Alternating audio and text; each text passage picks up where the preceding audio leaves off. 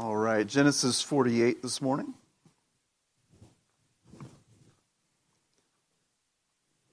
Genesis chapter 48. When you find your place, we'll get started with a word of prayer here. Father, we thank you for your goodness to us. Father, we thank you for showing your abundant grace to us. Father, we feel it in many ways. As Mark alluded to earlier this morning, Father, we feel it with the rain. As we understand grace that is falling literally from the sky, but it is falling on both the just and the unjust. Father, that grace is immense. It cannot be bounded. It is not bound by how even we respond to you. But Father, those who are yours, Father, we experience that grace at a greater level. We experience the love that you have given to us. We see your mercy. We see your goodness, and it is abundant to us in Christ. It is abundant to us as you come and you take us and you place us into a body. This church, the church, Father, where we come together and we find ourselves sharing more than we would even with those whom we're related to. Father, we share a hope. Father, we share promises. We share a destiny. Father, and oftentimes we don't find that, even with close friends, even with loved ones, even with coworkers, Father. We find it in the church alone. And Father, we thank you for that. And I pray that today, that as we are thinking about your promises, I pray that we see that collectively as a body. Father, these are things that we share. And we share not just with individuals in this room, not just with individuals in the state or just across this moment in time, but we share it with saints who have gone back hundreds and thousands of years, Father.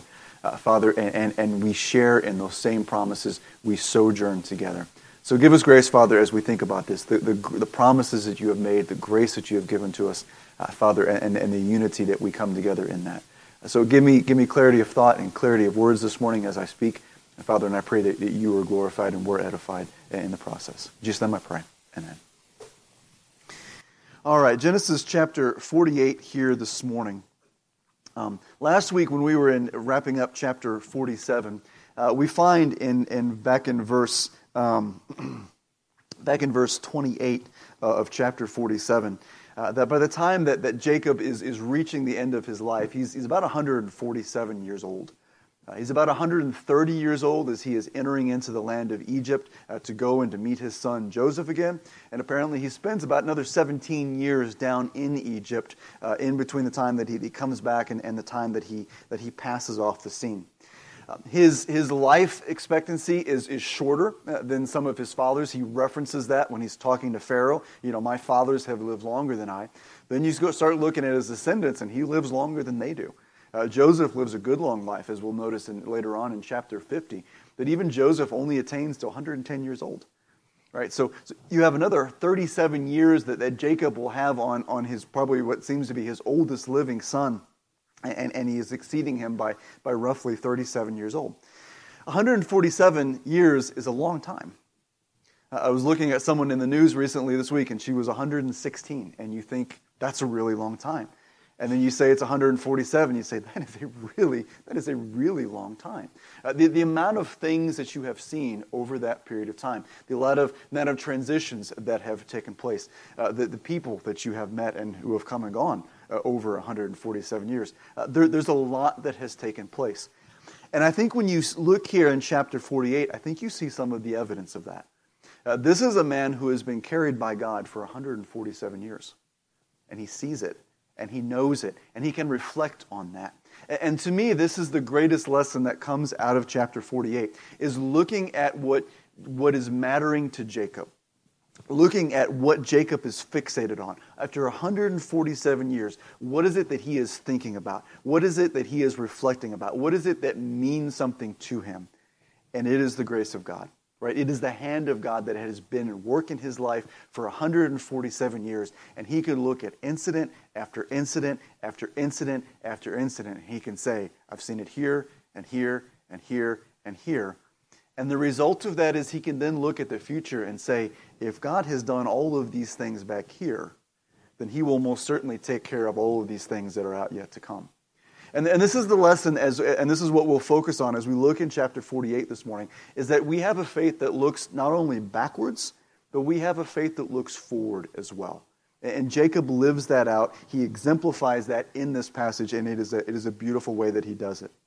If I can give you a brief synopsis of what is going on in this chapter, it is that Jacob is fearing that he is nearing the end, and he has unfinished business that he wants to take care of. Okay, we noticed back in verse 29 of chapter 47, you'll notice there that he says, when the time for Israel to die drew near. Okay, so chapter 47, we see that there is a time that is coming that Jacob is near to die, and he has Joseph swear to him. Then you jump down to chapter 48, verse 1. Now it came about after these things that Joseph was told, behold, your father is sick. Well, which is it? Is he dying or is he sick? Right? What exactly is going on here? It's hard to piece together exactly how the pieces are meant to go between chapter 47 and chapter 49. We know that Jacob is apparently dying in chapter 47, end of verse 29 there. But we can see in chapter 48 that he's very much alive still, but he's weak. Right, he is very weak. When Joseph makes it down to go see him there, we see there that it takes in verse 2 that Israel collected his strength and sat up in the bed. Right? In other words, it took every ounce of strength that Jacob had just to be able to sit up. Right? So what it seems to be that the picture that we are having painted for us is that there is a period of time in that last 17 years that Jacob is down in Egypt. There is a period of time in which his health is not looking very good. Probably has some good days, probably has some bad days, but everyone kind of knows. And if you've had a loved one or someone that you've watched in a situation, you know what that looks like, right? There are good days and there are bad days, but you know where things are headed. And this seems to be the situation that Jacob finds himself in. And as he knows these situations are coming, he knows this time is coming, he's trying to get that unfinished business taken care of. Right? He needs to bless his sons. We'll look at that in 2 weeks in chapter 49. He wants to make special provision for Ephraim and Manasseh, Joseph's sons here in chapter 48. End of chapter 47, he wanted to make sure that his bones got taken back up to the land of Canaan. Right? He's got things that are important to him, things that matter, and he's trying to get those things done. And so that seems to be the best way that we can piece together how 48 is fitting together in here. Right? He's not doing well. He knows the time is coming near. He's not dead yet. He won't die to the end of chapter 49. But things are deteriorating. His health is not going well. What he really wants to do into chapter 48, and we'll look at this in pieces as we look our way through here. What he wants to do is he wants to give Joseph, in essence, a double portion. He is going to take Joseph's two sons, Ephraim and Manasseh. He is going to take them and he wants to bless them really in Joseph's place, as it were. This leads to a very interesting situation. Now, again, we'll look at this more in 2 weeks when we get to chapter 49. This, in essence, leaves us with 13 tribes by the time that you are done. As Jacob, in essence, takes to himself and adopts to himself, as it were, Ephraim and Manasseh. This also puts Joseph in an interesting spot because it basically puts Joseph on par with Jacob. Together, Joseph and Jacob are, in essence, the fathers of the 12 tribes of Israel. And I think this is part of the reason why Joseph plays such an important role in this passage, is because of how Joseph ends up getting placed.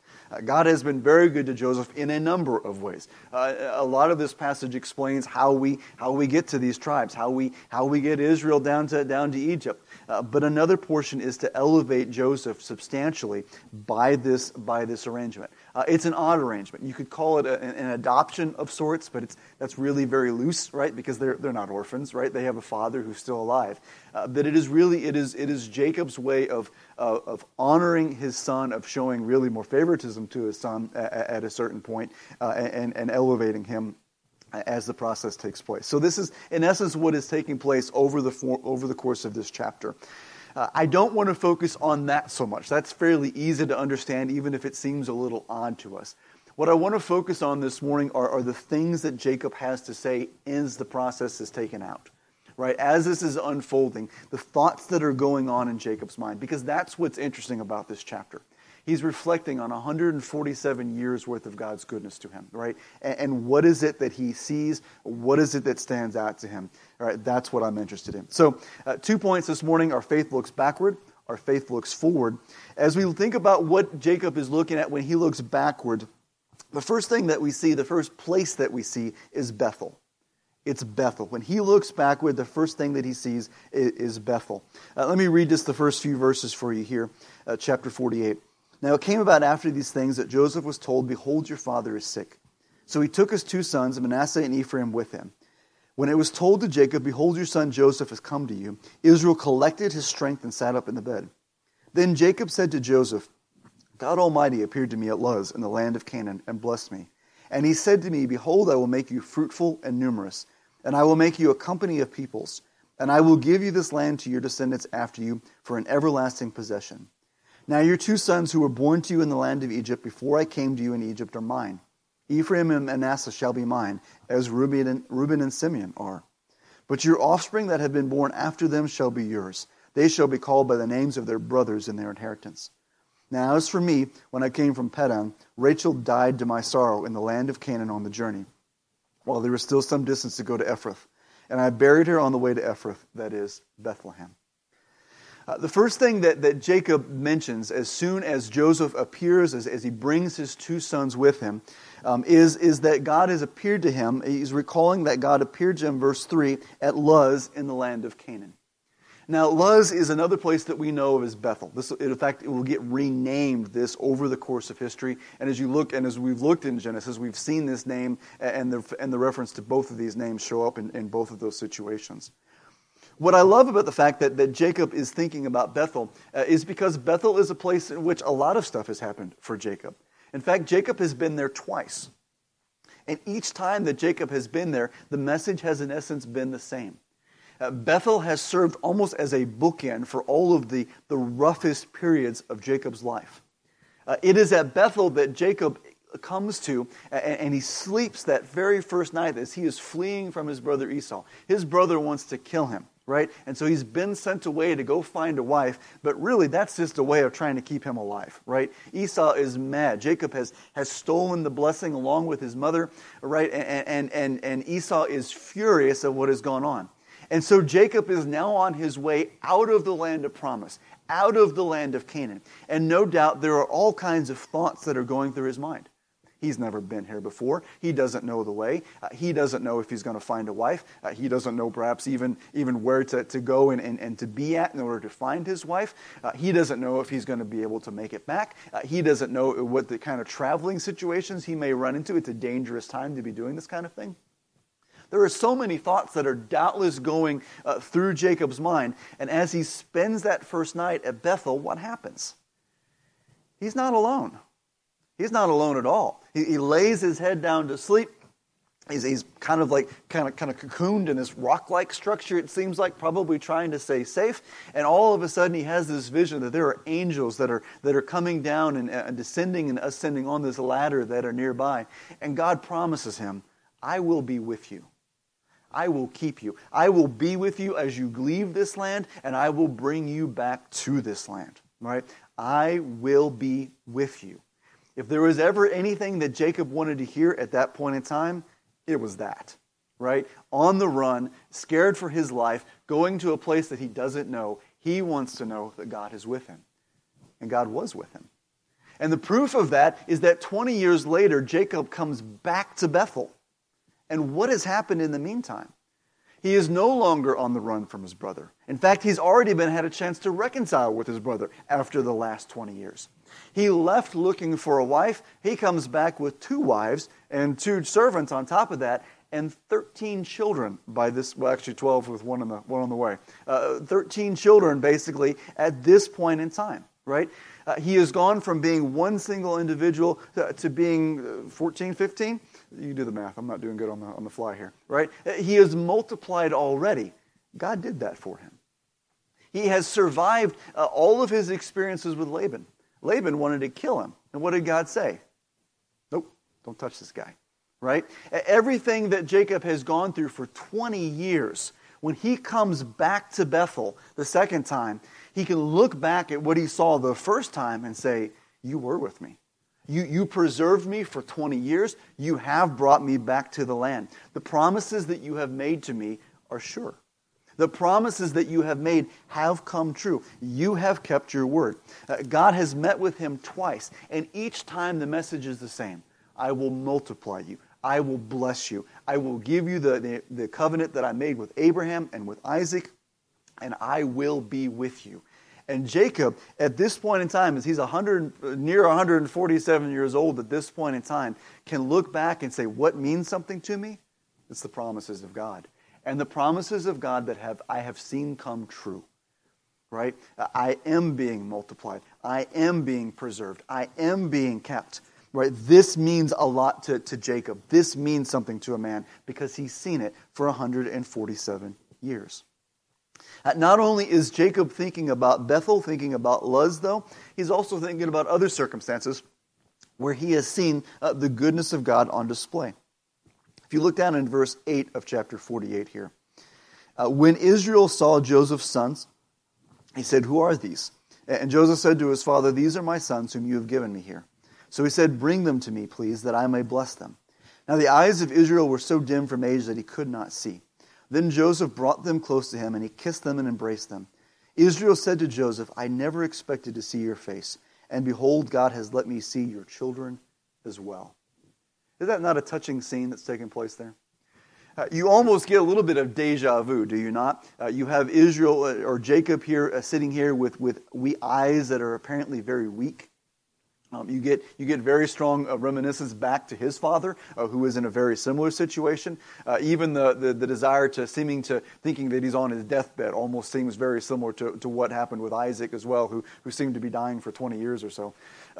There's a lot of things that kind of come back to you and make you think, well, that's awful odd. But here is Jacob, and he is weak. He is on his, he's having to collect all of his strength in order to sit up. He's trying to see who's out there. It doesn't seem likely that he doesn't know Ephraim and Manasseh. He's been down in Egypt for 17 years. Surely he has met them by this point in time. But it seems as if his eyes are just so weak that there are people that are present, and he knows people are present, but he's not confident who it is. And so Joseph says, these are my sons. These are Ephraim and this is Manasseh, right? And Jacob's words there in verse 11, I never expected to see your face, and behold, God has let me see your children as well. Those bookends that took place at Bethel, those difficult times that happened at Bethel, while those may have been largely the most difficult points of Jacob's life, they have not been the exclusively hard parts of Jacob's life, right? Jacob has had a very up and down relationship with his sons, and particularly with Joseph, for 34 years now. Right, as far as he was concerned, as Joseph is 17 years old, he is gone. He's been taken away from him, right? A wild animal has killed my son, and he mourns for days upon end. 17 years later, what happens? Here's your son, right? He's alive, right? He's living in the land. He's okay. He's fine. And then Jacob not only gets to hear that news, but gets 17 more years down in Egypt with his son, right? There is a very real sense in which Jacob can look back at the situation with Joseph. He can look back at how that has unfolded, and he can see nothing but the hand of God on that. Not only is Joseph alive, not only is his son still living, but his son is preserving the life of his entire family. Right? He has been able to take his family out of this land that is devastated by famine, pull them down into a land in which there is plenty of grain. The whole earth is flooding down to Egypt for this grain, and takes them and puts them in the best possible place he can put them at in the land, right? Where they can grow, where they can thrive. At this point in time, this famine is long gone. Now remember, they were 2 years into the famine when Joseph brings his family down. So 5 years after that, they're well past that. They've had 12 years at this point when things are probably starting to come back to normal. And so by this point, Jacob is probably starting to realize the benefits of being in the land of Goshen, right? Things are prosperous again. Things are flourishing again. They are safe. They are provided for. They are secure because of their relationship with the throne, because of how things have worked. And Jacob can look and can see all of this. He never expected to see his son again. And not only has he seen his son, but he has seen his son thriving, and he has seen his 2 grandchildren as well. Right? Everything about this story, everything that has happened to Joseph, everything that has happened to Jacob over 34 years has been nothing but the hand of God on display. Taking him away, giving him back, and giving him more afterwards. It reminds you almost of the story of Job, right? Where things are taken away and he is given more afterwards. This is the kind of experience that Jacob is having. He has seen the hand of God on display. He has seen the providence of God at work in his life, at work in Joseph's life, at work even in the life of these 2 sons now here. He has seen the hand of God. And this gives him nothing but encouragement.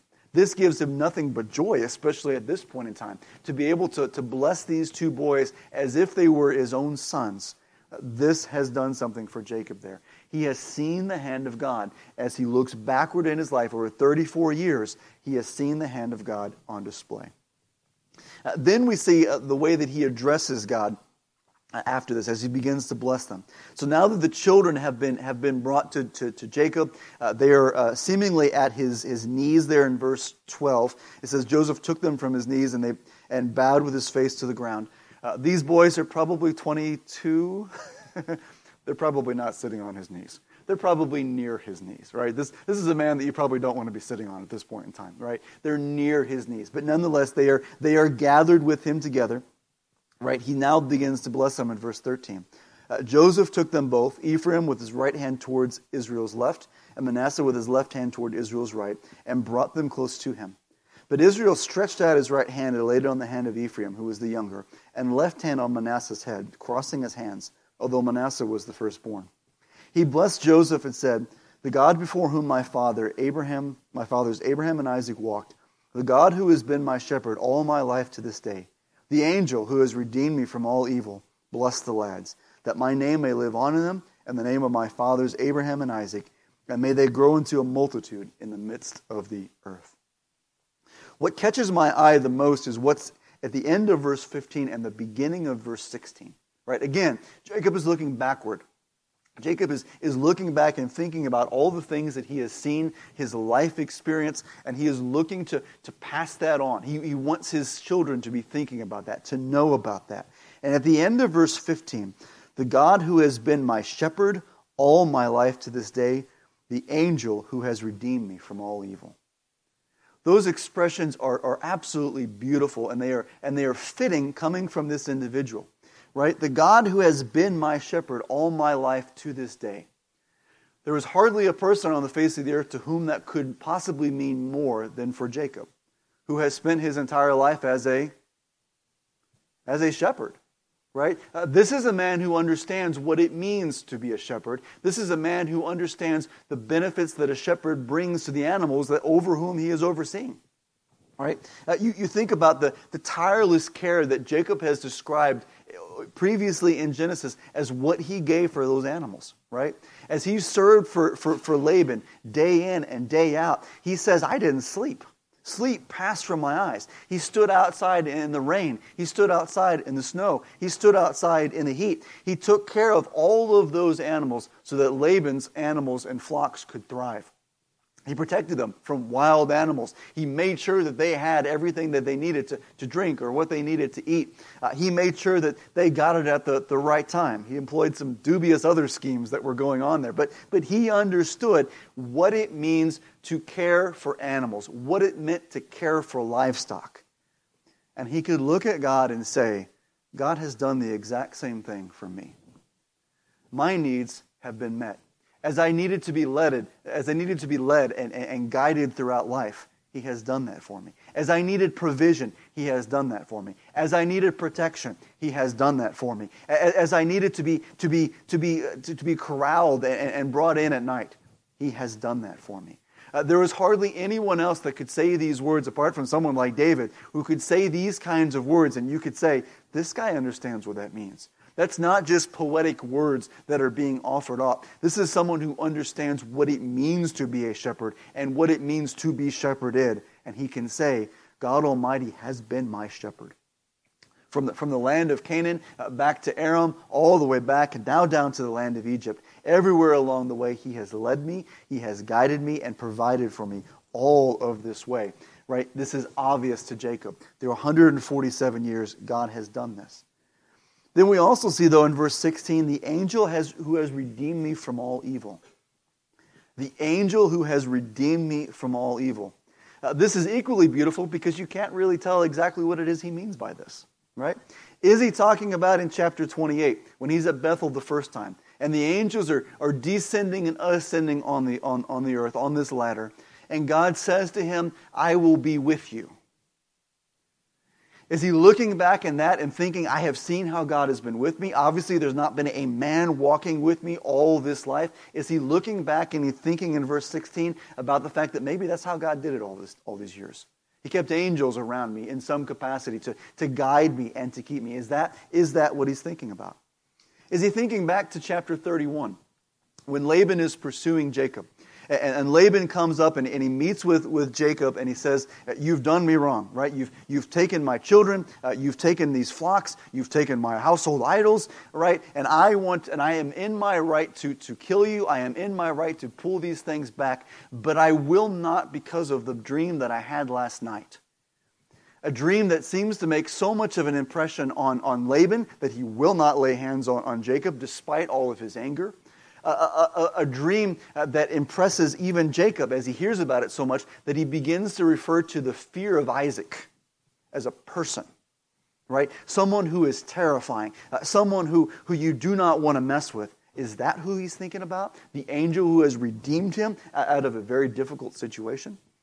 Is he thinking about that man he wrestled with? Remember in chapter 32? Right, he's wrestling with this man on the other side of the stream while he begins to send all of his family and his herds across, and he's all by himself. And he comes out limping because the man just touches him on the hip, just touches him, right? And he comes away limping, and a weakened, humbled man.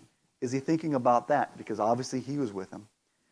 Is he thinking collectively about all the times that God has revealed himself to him? God has, from what we know in Scripture anyway, God has revealed himself twice to Jacob at Bethel and once at Beersheba in chapter 46 as Jacob is getting ready to go down to Egypt, and God is telling him, it's okay, you're safe, go down there. This is part of the plan. This is what is meant to happen. What is he thinking about? And I would argue he might be thinking about all of it, right? Because again, what has he seen for 147 years? In all of those circumstances, whether it's the angels at Bethel, whether it's that man that he's wrestling with across the brook, whether it's the dream that appears to Laban, through 147 years, God has redeemed him out of situation after situation after situation after situation, many of which have been of his own doing. Why is he running from Esau? He cheated him. Why is he running away from Laban? He ran off with his stuff. Why is he in many of these situations? It's his own fault. Right? But it's been all through situations that have not been his fault. The famine wasn't his fault. He couldn't have seen that happen. But what has God done for him there? He redeemed him out of there again, right? Over and over again, Jacob has been redeemed. Over and over again, Jacob has been preserved. He has been kept. The promises of God have been fulfilled. I will be with you. I will keep you. And has he done it? Yes, he has. Right? And Jacob, for 147 years, can say this has happened over and over and over again. And this is what is important about our faith looking backwards. Faith must have an object. Faith is not just a fuzzy feeling. Faith is not just a happy sentiment that we keep or a real chipper spirit that we're upholding. Faith has an object. If we are believing in something, it is something that we are believing in. Right? And there is a reason why we are believing in it. And this is exactly what you see with Jacob. Jacob believes in God, right? He believes and he trusts the covenant of God. Why? Because he has seen him work, right? He has not seen everything fulfilled, but it's okay. Because what has been fulfilled, he can point at it and say, this has been done. He has done this for me again and again and again. Our faith looks backward because we have experience, right? This is what Jacob is talking about. I have seen the hand of God over and over again, and it buoys his faith. It encourages his faith. It gives him the ability to trust God continuing forward because of what he has already seen in the past. And I think this is important to us. We and likewise experience this in two different ways. We experience it by looking at Jacob's life, do we not? This is part of how our faith is grown. It is by looking at the record of what God has in Scripture, and we look and we see the times that God has made promises and He has kept promises, right? But the second way is through our own experience as well. Is that not what Jacob is doing here? He's looking back retrospectively and saying, look what I have seen. Look what has happened to me. Look what God has done. And that is an equally important part of what our faith looks like. There is a very real need that we have of reflecting on the goodness of God in our lives. To stop and consider what God has done in our lives. And that requires time to think. That requires time to reflect. And I think this is a circumstance that we struggle with oftentimes because we're so busy.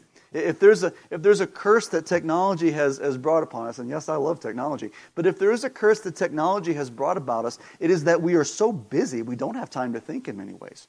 When bombarded by this, we have opportunities for that. There's this going on, there's other things going on, and we're busy, and we're distracted and we're all over the place.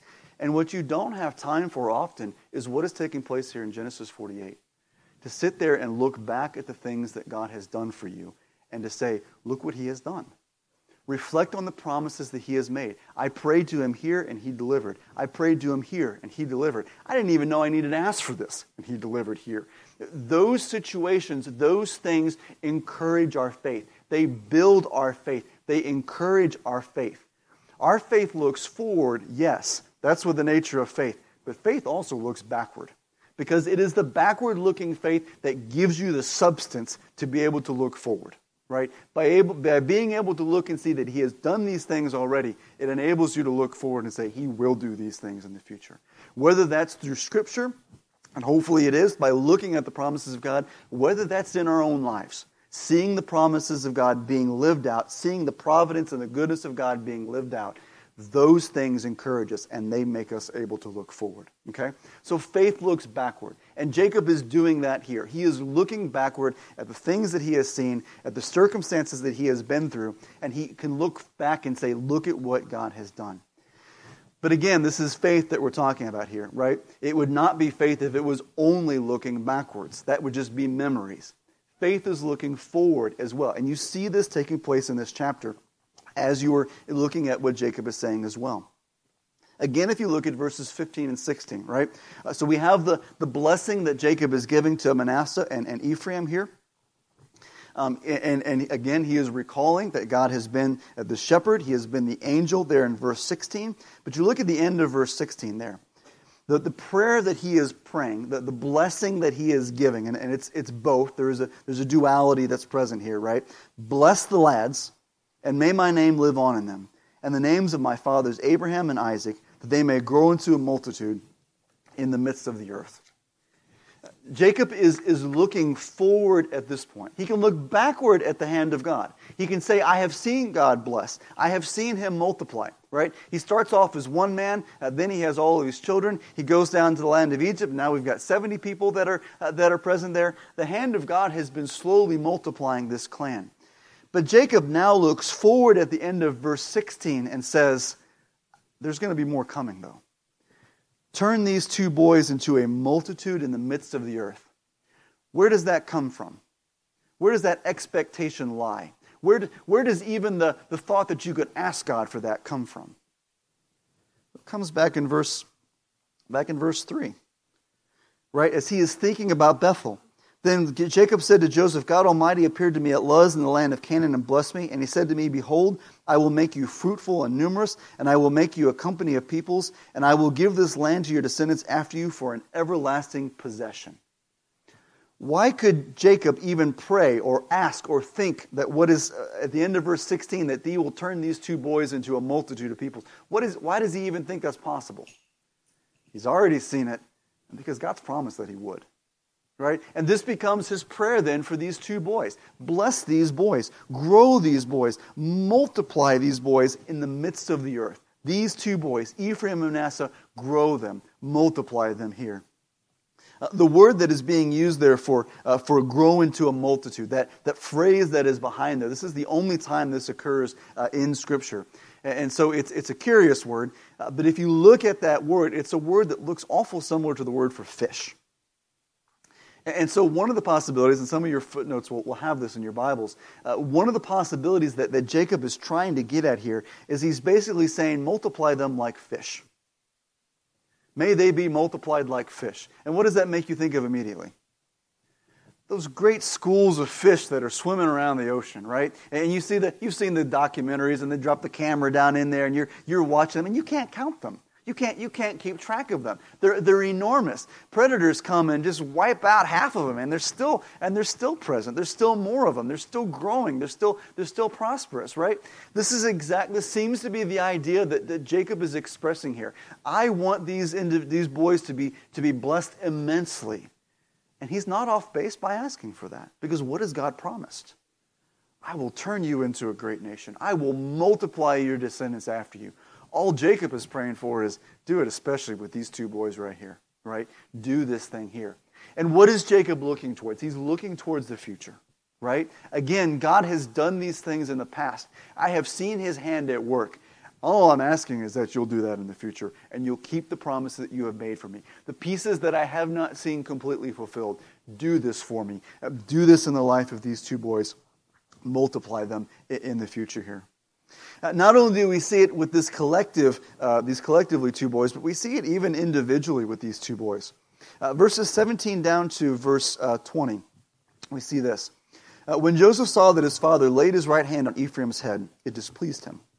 And he grasped his father's hand to remove it from Ephraim's head to Manasseh's head. Joseph said to his father, "Not so, my father, for this one is the firstborn. Place your right hand on his head." But his father refused and said, "I know, my son, I know. He also will become a people, and he also will be great. However, his younger brother shall be greater than he, and his descendants shall become a multitude of nations." And he blessed them that day, saying, "By you Israel will pronounce a blessing, saying, may God make you like Ephraim and Manasseh."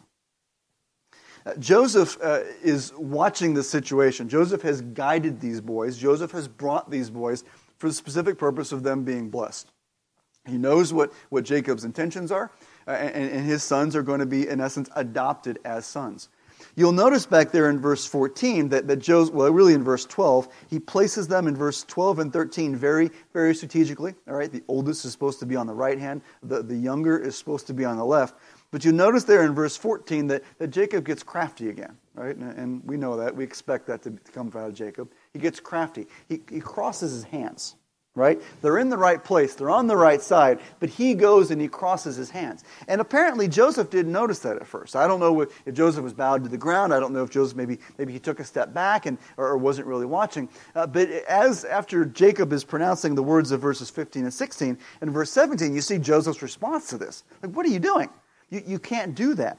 The word that's expressed there for displeased is probably a very light way of putting what Joseph is feeling at this point in time.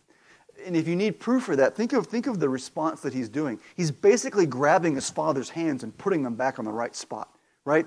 Joseph is angry about this, right? This is not right. You're supposed to give the greater blessing to the older. You're supposed to give the lesser blessing to the younger one, right? And he is trying to force that, to make that happen.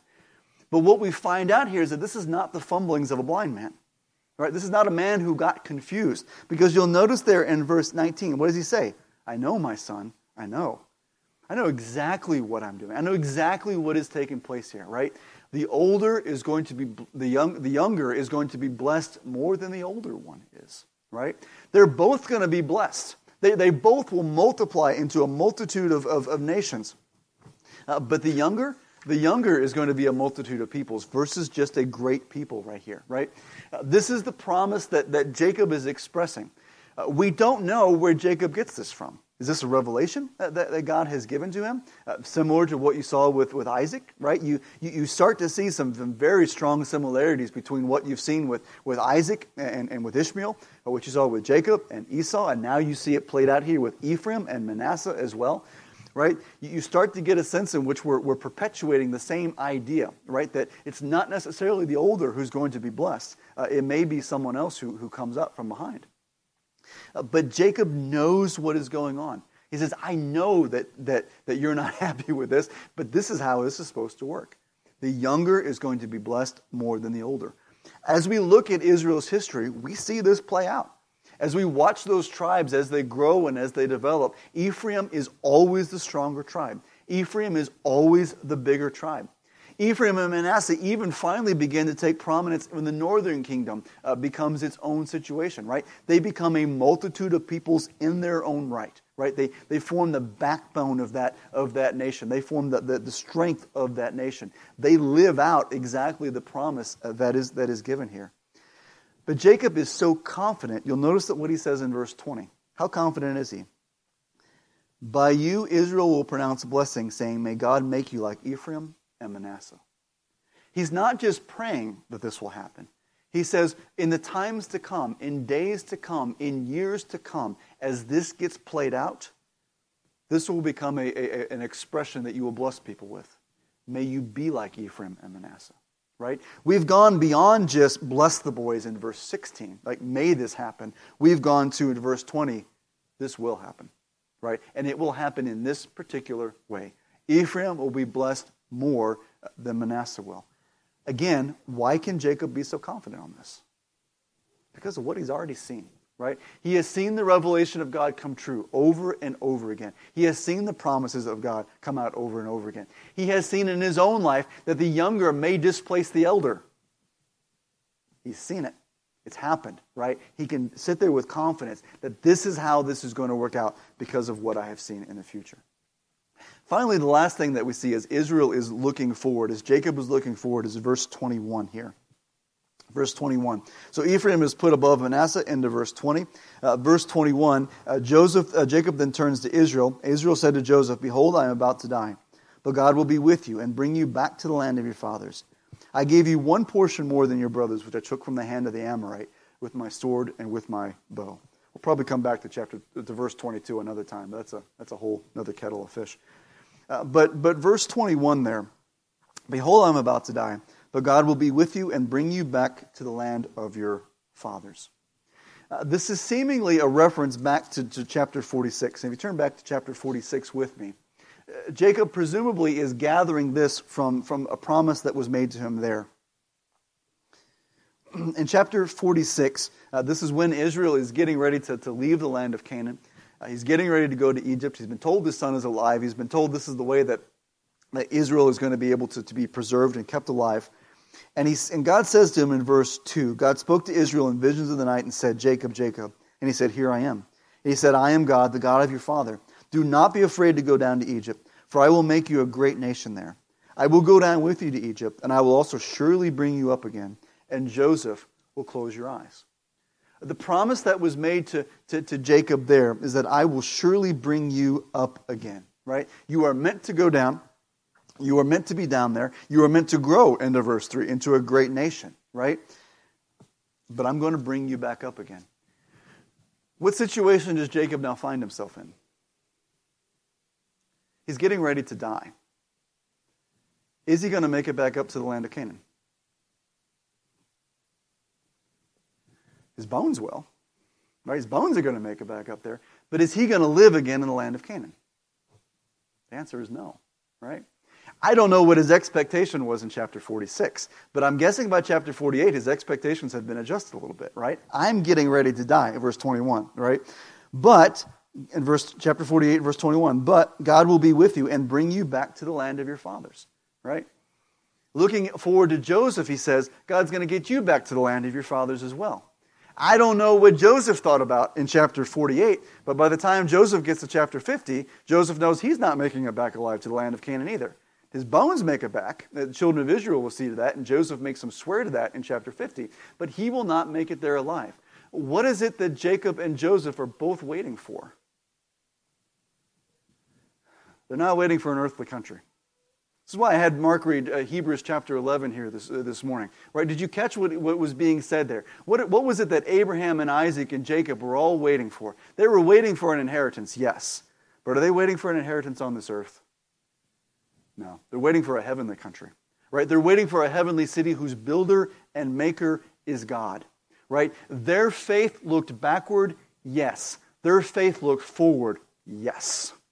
And very much so. It looked beyond just the children of Israel inheriting the land of Israel 400 years later. It looks beyond that. It looks forward to when there is a new heaven and a new earth, when there is a heavenly country that is far superior to anything that they lived in or sojourned in at this point in time, right? They were sojourners, right? And Joseph knew this better than anyone, as he sojourned in the land of Egypt for however many years away from everyone. He understood these promises. Jacob understood these promises, having sojourned in and out of the land of Canaan. He understood this. They looked for a city whose builder and maker was God. They looked for a heavenly country. And this is where our faith and the faith of Jacob and the faith of Joseph starts to meet together. Because we look and long for the exact same thing. Right? We look for something that is better than this earth. We're not looking to inherit. We're not looking to possess on this earth. We are waiting for something that is far better. And that's exactly what Jacob and Joseph both were waiting for. And that's what Jacob is pointing to in verse 21 here, right? God, He'll bring you into this land just as much as God will bring him into this land. And He's not just talking about his bones, right? He's talking about living there Himself. Living, not sojourning, but living. You and I share the exact same faith with them. And why do we share that faith? Because of the promises of God. And it is encouraged, it is built up because of the promises of God that we have seen already, right? Because our faith looks backward and our faith looks forward at the exact same time, right? We sit in the exact same spot that Jacob is. We're farther removed in history, right? We have far more revelation. We know who Christ is. We believe in Christ. We understand how those promises are going to be fulfilled at this point in time. But we still sit and we still wait. We still sojourn in this land, and we still long for it with every fiber of our being because we look backward and because we look forward. Our faith is encouraged by what we have seen and what we had known to have come true. Our faith looks forward because the promises of God are yet in the future. We walk by faith. We don't possess by faith. We walk by faith. And it is by faith and not in possession that we live this life. Everything that we hold right now is temporary. Everything that we hold right now doesn't last. Everything that we hold will melt away, burn away, disintegrate at some point in time. But we wait for that which is eternal. We wait for that which is heavenly. And in that, we stand here with Jacob, right? And this is what the author of Hebrews was pointing out in chapter 11, right? We join that company. We join that band waiting for the promises of God, secured by the promises of God, encouraged by the promises of God as we have seen them lived out, right? Jacob is pointing to it in chapter 48. Jacob is expressing it in chapter 48. And we should be right there with him. Right? Looking back at our lives, seeing the handiwork of God, and looking forward, waiting expectantly for what we still do not see, right? And that is the nature of faith. It looks backwards, it looks forwards. It does both, right? And it has to, because that's the only way faith can exist, right? So may we sit here exactly like Jacob is in chapter 48. Let's pray. Father, I thank you for what we see in this chapter. I thank you for an example of a man who has seen things firsthand. Father, and an imperfect example at that. This is not a man who is absolutely stunning in his character. He is a man that we have looked at and we have seen his flaws. But at the same time, we can look at chapter 48 and we can see and declare with him that you have been good. You have been faithful. You have been faithful through him throughout his own failings. You have been faithful to him throughout other circumstances that are beyond his control.